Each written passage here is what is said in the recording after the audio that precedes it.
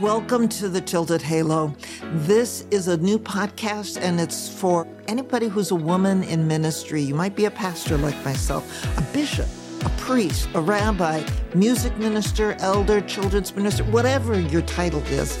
You're absolutely in the right place, especially if you're someone who loves your ministry and you're doing it well and you're feeling pressure to sometimes be perfect, and deep down inside, you know you're not. And how in the world to deal with that.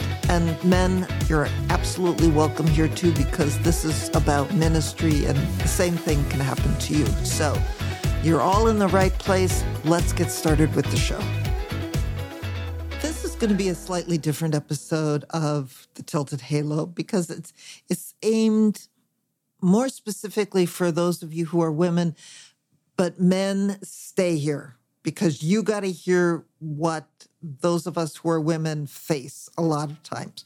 And sometimes you're the ones who are putting the pressure on for some of this.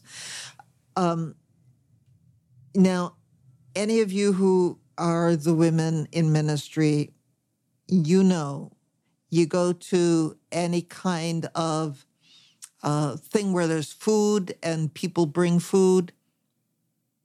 What are you expected to do? In addition to all of the other things you do, bring something, and it's got to be good. It can't be just something you pick up, from the deli on the way. It's got to be something you make. It's got to be really something. Maybe the star dessert, maybe the best casserole, whatever it is. You're going to be judged by it. No questions asked. You're going to be judged by it. And what do they say about, well, everybody's going to be curious about where you live, number one, and about how well you keep house. Oh, yes. They're going to want to see. And if you have any of them over to where you live, if you live in a house provided by the church, that's even worse. Because that's their house, and they have feelings about how you keep that house and what you do with it.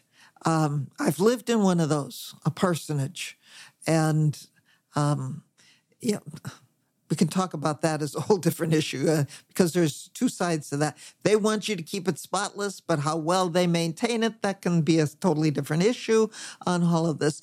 But they want to know that you are going to be a good housewife, a good housekeeper. And then what do you wear?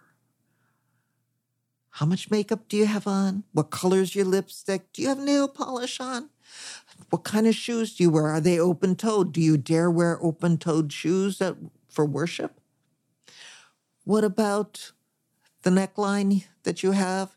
What about the length of your skirt? If you wear a skirt, kind of apparel you wear, whether how fit you are or not.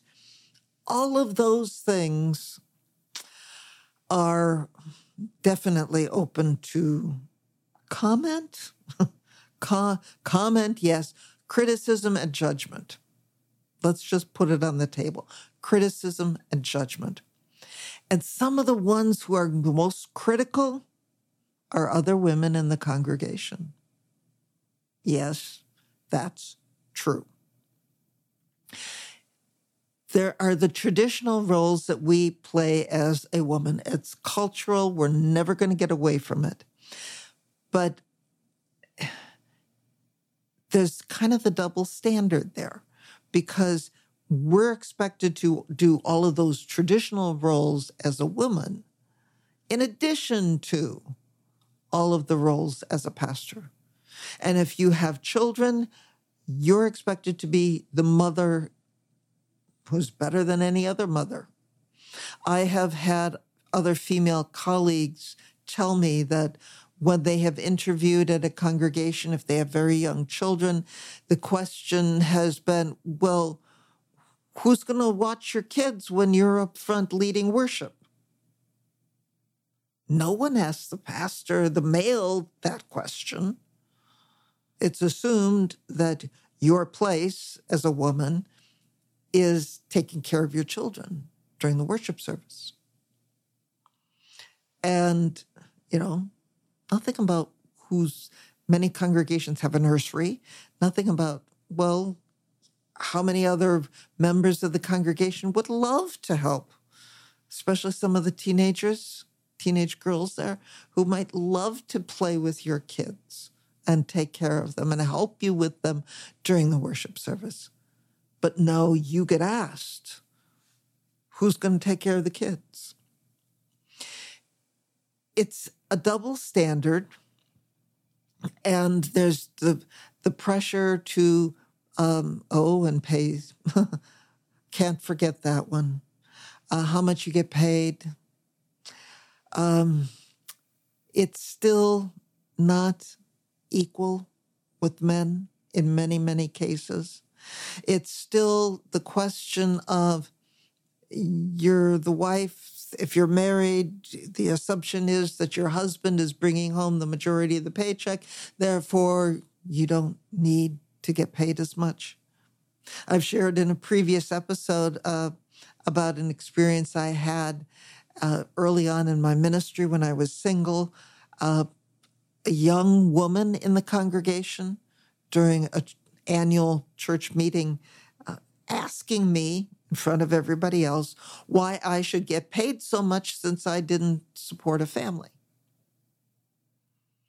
The irony is that young woman came from a family where there were like 12 children, but that really doesn't matter because I wasn't getting paid an exorbitant amount.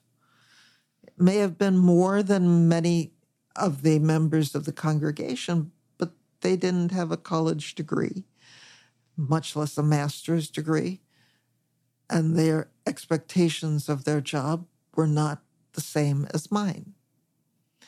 So my response in that situation, if you haven't seen that episode, was to ask everybody in the congregation, those other members present, who there got paid according to how many members there were in their family. And as I expected, absolutely no one raised their hand.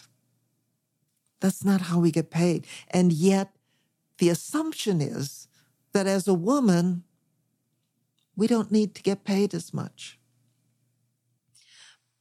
But yet the truth is that there are a lot of women who are the major breadwinners, including those of us in ministry, might be the major breadwinner in our family.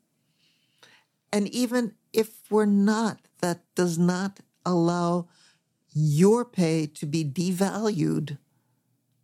What you're doing is of no less value than a male colleague doing the same thing. The exact same thing. There are some denominations that put out guidelines for paying pastors, and it's usually a pay range. My experience is that as a woman, many of us are still, if we're within the guideline range, it's at the lower end. And any raise, if there is such a thing, maybe a slight cost of living increase, but no real raise. And it's real, but yet we know that is not fair. It's just not fair. I'm going to go back to this idea of all of the traditional female roles.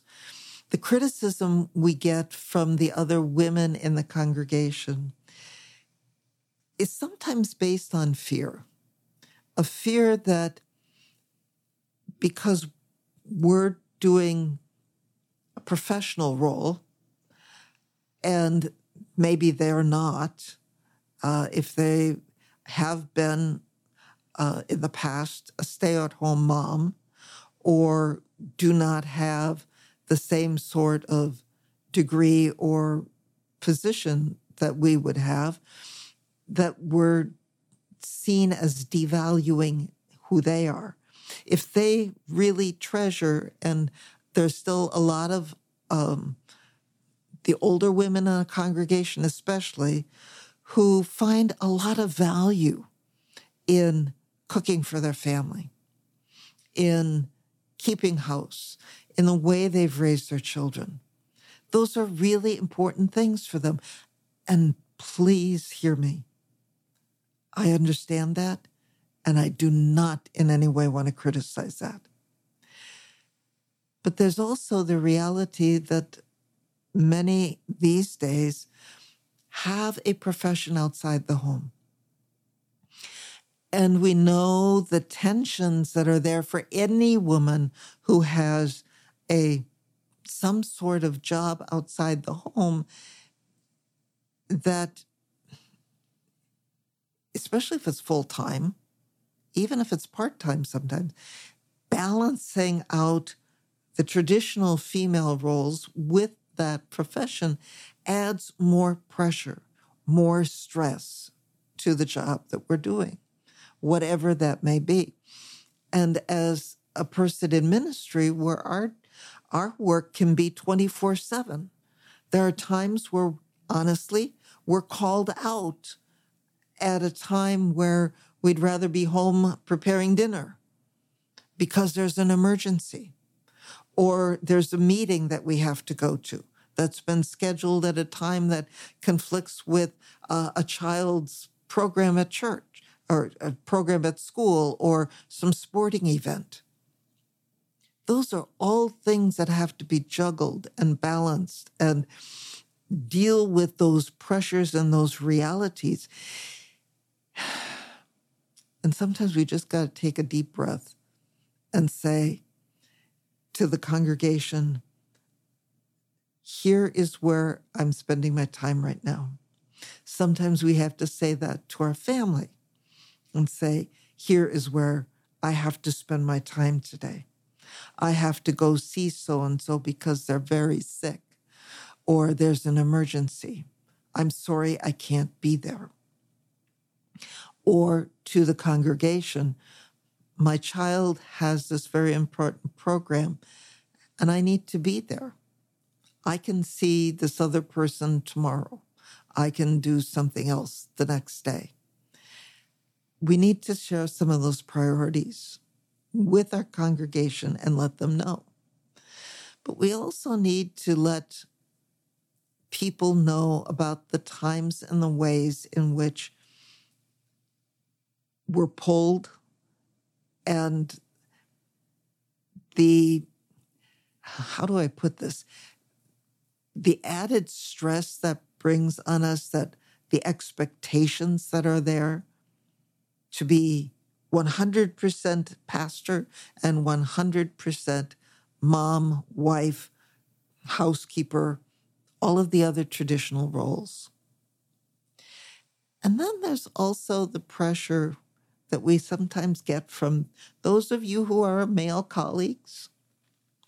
Some of the things that get said to us, that either from members of the congregation or from a male colleague, where we're assumed to be the right person to do something, to work with the women and not with the men, just because we're a woman, or to go visit one person but not another person, just because the first person's a woman and the second person's a man.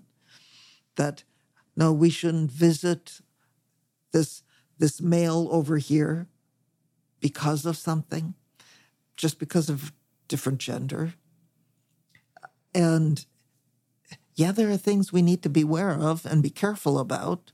That's true for men as well. There are things you need to be aware of and careful about.